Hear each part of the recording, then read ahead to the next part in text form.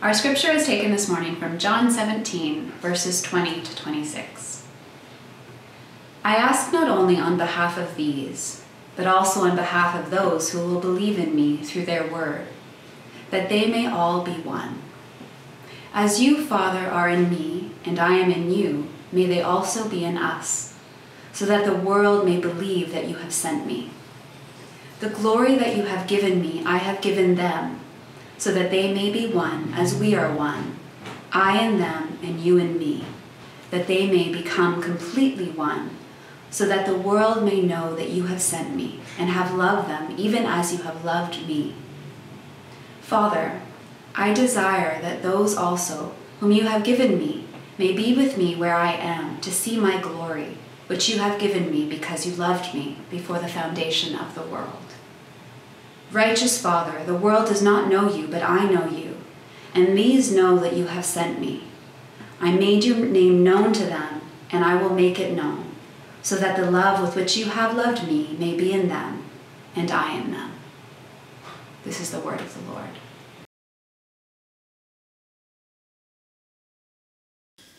Well, once again, we welcome you here to Weston Park Baptist Church, our virtual services. Well into the month of November now. Actually, next week we begin Advent, so we're beginning to look towards Christmas. It's hard to believe. But again, we trust that you are doing the best you can in these days with rising numbers again of COVID. This issue does not want to go away, so we have to keep looking to God and drawing strength from Him in the midst of it all.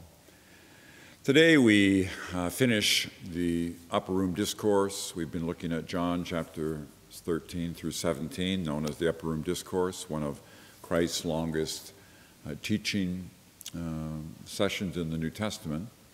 So much there for us to understand. In the last couple of weeks, we've been looking at the final chapter, chapter 17, which is a prayer, the longest prayer in the New Testament, known as Jesus' high priestly prayer.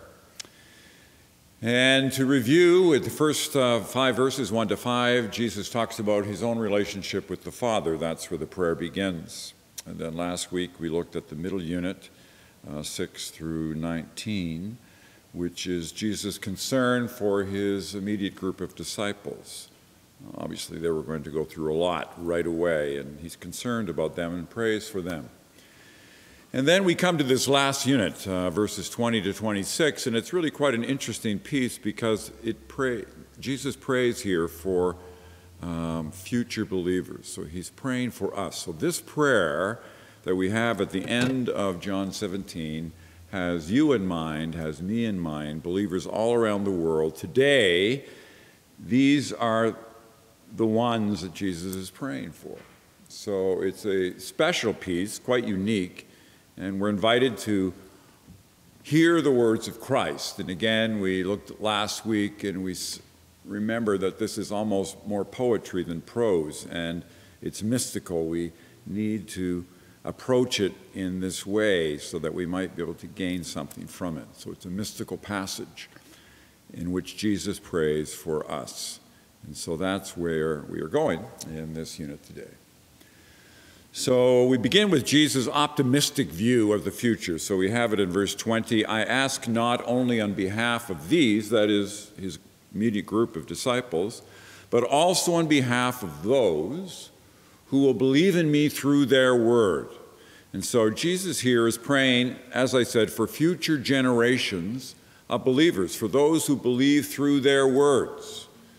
And their words means, it's a reference to the gospel. As they promote the gospel, as they present it, which is the word of Christ, God's story in Jesus, and what that means for humankind, then their mission will go well. We remember back in verse 3 of John 17, we had this statement, and this is eternal life, that they may know you, the only true God, and Jesus Christ whom you have sent. So here's a very succinct statement on what Christ's message is.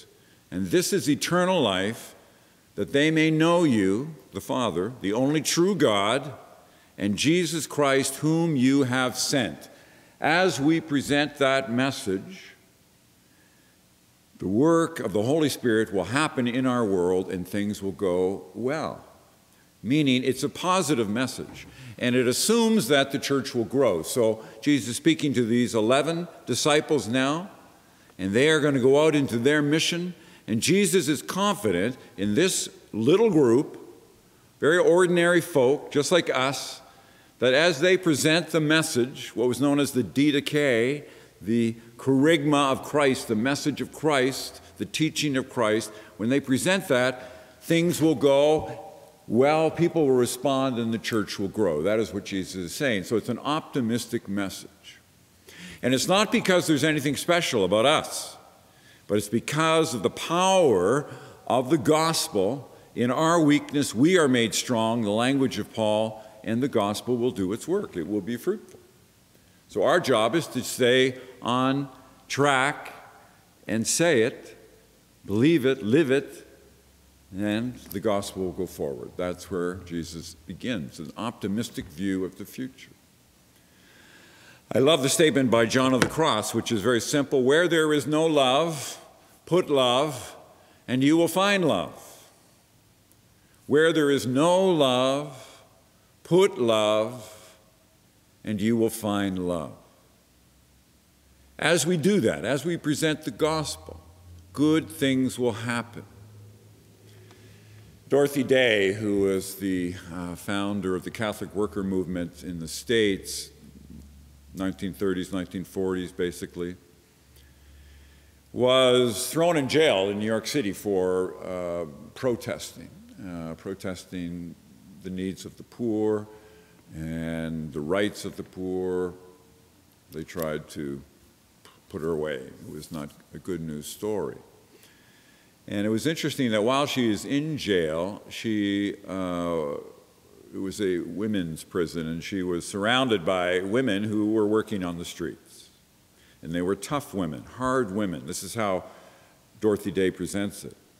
But as she is in there for over a month, she's in there and speaking with them and just being with them, what she realized from their responses was just this statement: where there is no love, put love, and you will find love. And she found that these women started to respond to her and the message of the good news. That just it took this time of interaction, and the hardness began to soften, and people began to become more real, more in touch with their own humanity.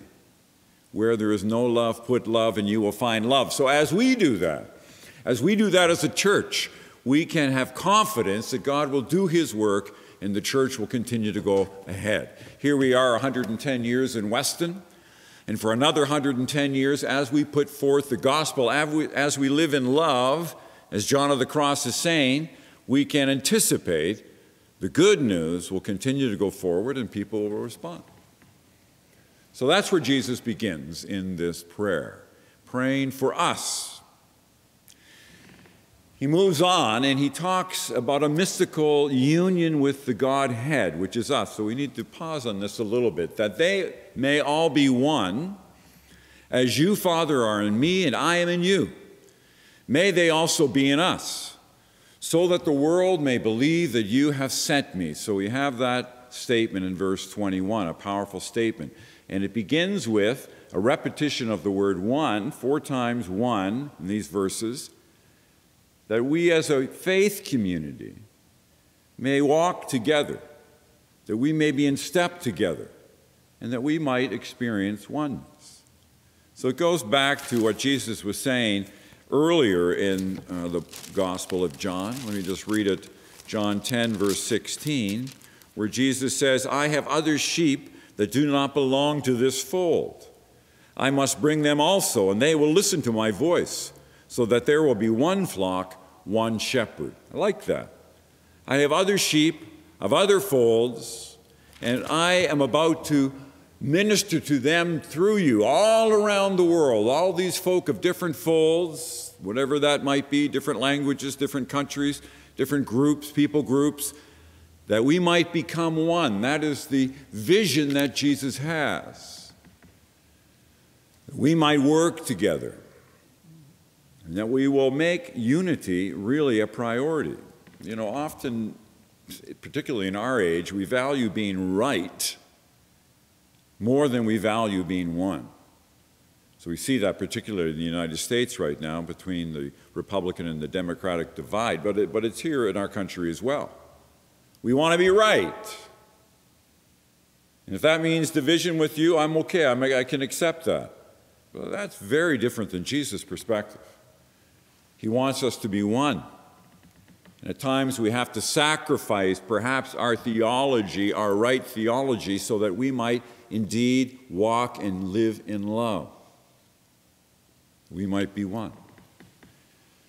Paul speaks the same in Ephesians 4, verses 1 to 6, where 7 times he repeats the word one, that we might be one, that we might be one. We've lost sight of that. We want to be right more often than we want to be one. Very different than Jesus' prayer. So he prays for unity, and this comes about through this indwelling. So let's just look at verse 21, where Jesus says, NRSV, Father, that you might be in me, that I might be in you, and they, the disciples, us, may be in us. Very powerful, this circle, this divine family that we're invited to participate in. Father, you and me, I and you, that they may be in us. We couldn't get more of a mutual indwelling than that statement. And then it's repeated in a slightly different way in verse 23, that I might be in them, in us, you, Father, might be in me, and then they may be one. So the one is the body of Christ. I and them, you and me, they may be in one.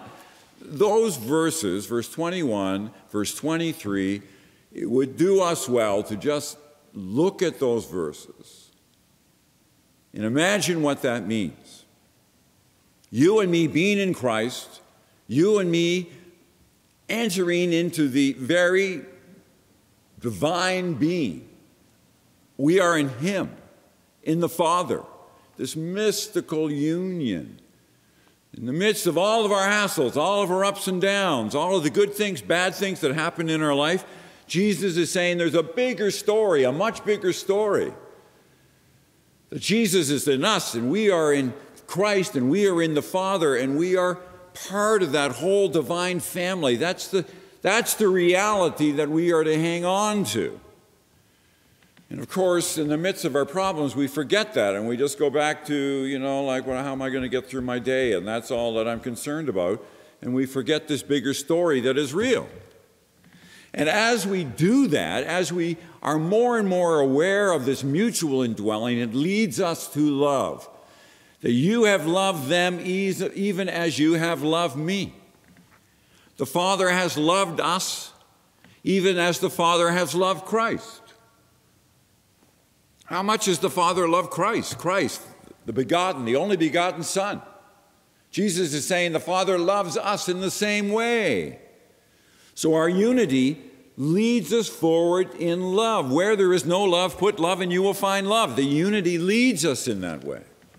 So Jesus says.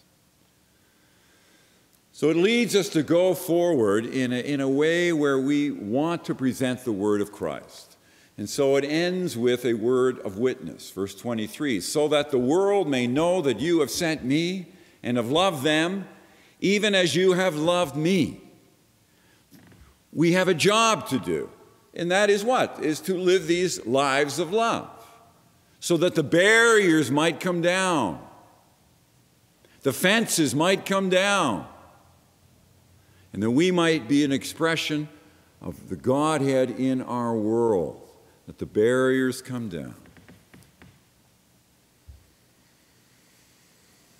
Will we respond and be open and let our love and our light shine so that Christ might be seen? I like Barclay's comments. He says Christians will never organize their churches all the same way, They will never worship God all the same way. They will never even all believe precisely the same things. But Christian unity transcends all of these differences and joins men and women together in love. I like that middle line there. They will never even all believe precisely the same things. We don't have to be right on everything. Our job is to be one in Christ and to present His love. And as we do that, the mission goes forward. I mean, we know right now, again in the States, how much bad press the evangelical community is getting because of their political perspective. They've so aligned themselves with the right in a way that separates that many people just say, like, wow, what's that? Evangelicals, that's what they're about. To be one in love. That is what Jesus is saying. So He's inviting us to go that way and to witness and to share. And as we do that in hope. Father, I desire that those also whom you have given me may be with me where I am, to see my glory, which you have given me because you loved me before the foundation of the world. We go forward in hope. Brings us back to John 14, 1-3, where Jesus says, if it were not so, I'm going to prepare a place for you. If it were not so, would I have told you that I go to prepare a place for you? I'm going. We go forward in hope. We live our lives in hope, in trust and confidence. In spite of the challenges, in spite of the toughness of the human condition, we are frail. Cellular, DNA comes apart after a lifetime. In spite of that, we go forward in hope, Jesus says.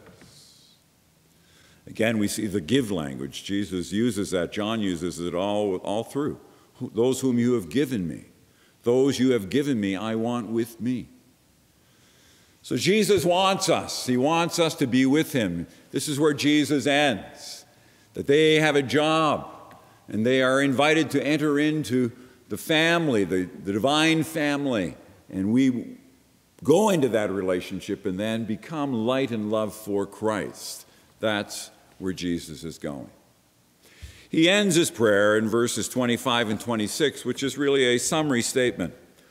Note, righteous Father, the world does not know you, but I know you, and these know that you have sent me. Now get it.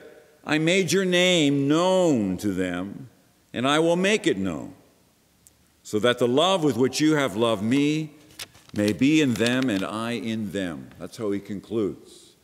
So verse 26, I have made your name known. Remember last week we talked about verse 6, where it talks about Jesus making God's name known. By the way, if you're working with the NIV does not use name in either of those verses. They go with you. But the word is name. See it in the KJV, you see it here in the NRSV. I've made your name known. I've made your character known. I've made who you are known. Jesus begins that, verse 6. He ends it here in verse 26. I've made your name, your character known. That's who you are. To be established in love. And Jesus then says, I've made that name known, your name known. May we enter into this reality of love. And Jesus concludes with these words. Here we go. This is the very end. The love with which you have loved me may be in them and I in them. That's the end. That's the end of the prayer. The love with which you have loved me may be in them and I in them. End. Prayer ends right there. Jesus in us, the Father in us in Christ, us in the Father. That's our great calling, to live in this reality of love and to let it be seen. So what it means is that Jesus is there and that we bear the imprint of Jesus upon ourselves. We bear his name. We bear Christ in us. It's not just an idea. It's not something like a cinnamon. It's sort of like that. No. We bear his name. We bear the imprint of Christ.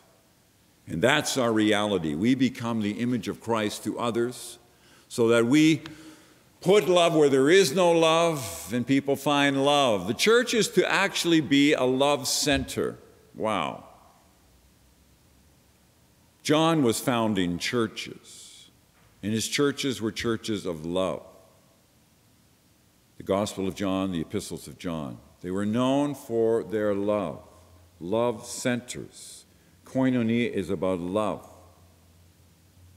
about accepting people, about bringing down barriers, bringing down the fences, not building walls, bringing them down to let love through, not to demand to be right at every point. No. To be one in Christ.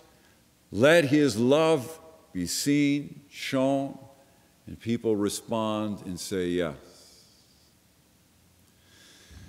That's where Jesus is. That's where he goes in this statement, in the Upper Room Discourse, John 13 through 17. And I pray that we might open our hearts, open our minds, receive Christ into us, that we might become more and more love centers, you and your family, you and your church, wherever you might be. And as we do that, the world sees Christ, the world receives him, and we move forward in a way that heals the human condition. And I offer these words to you this day in the name of Jesus Christ. Amen.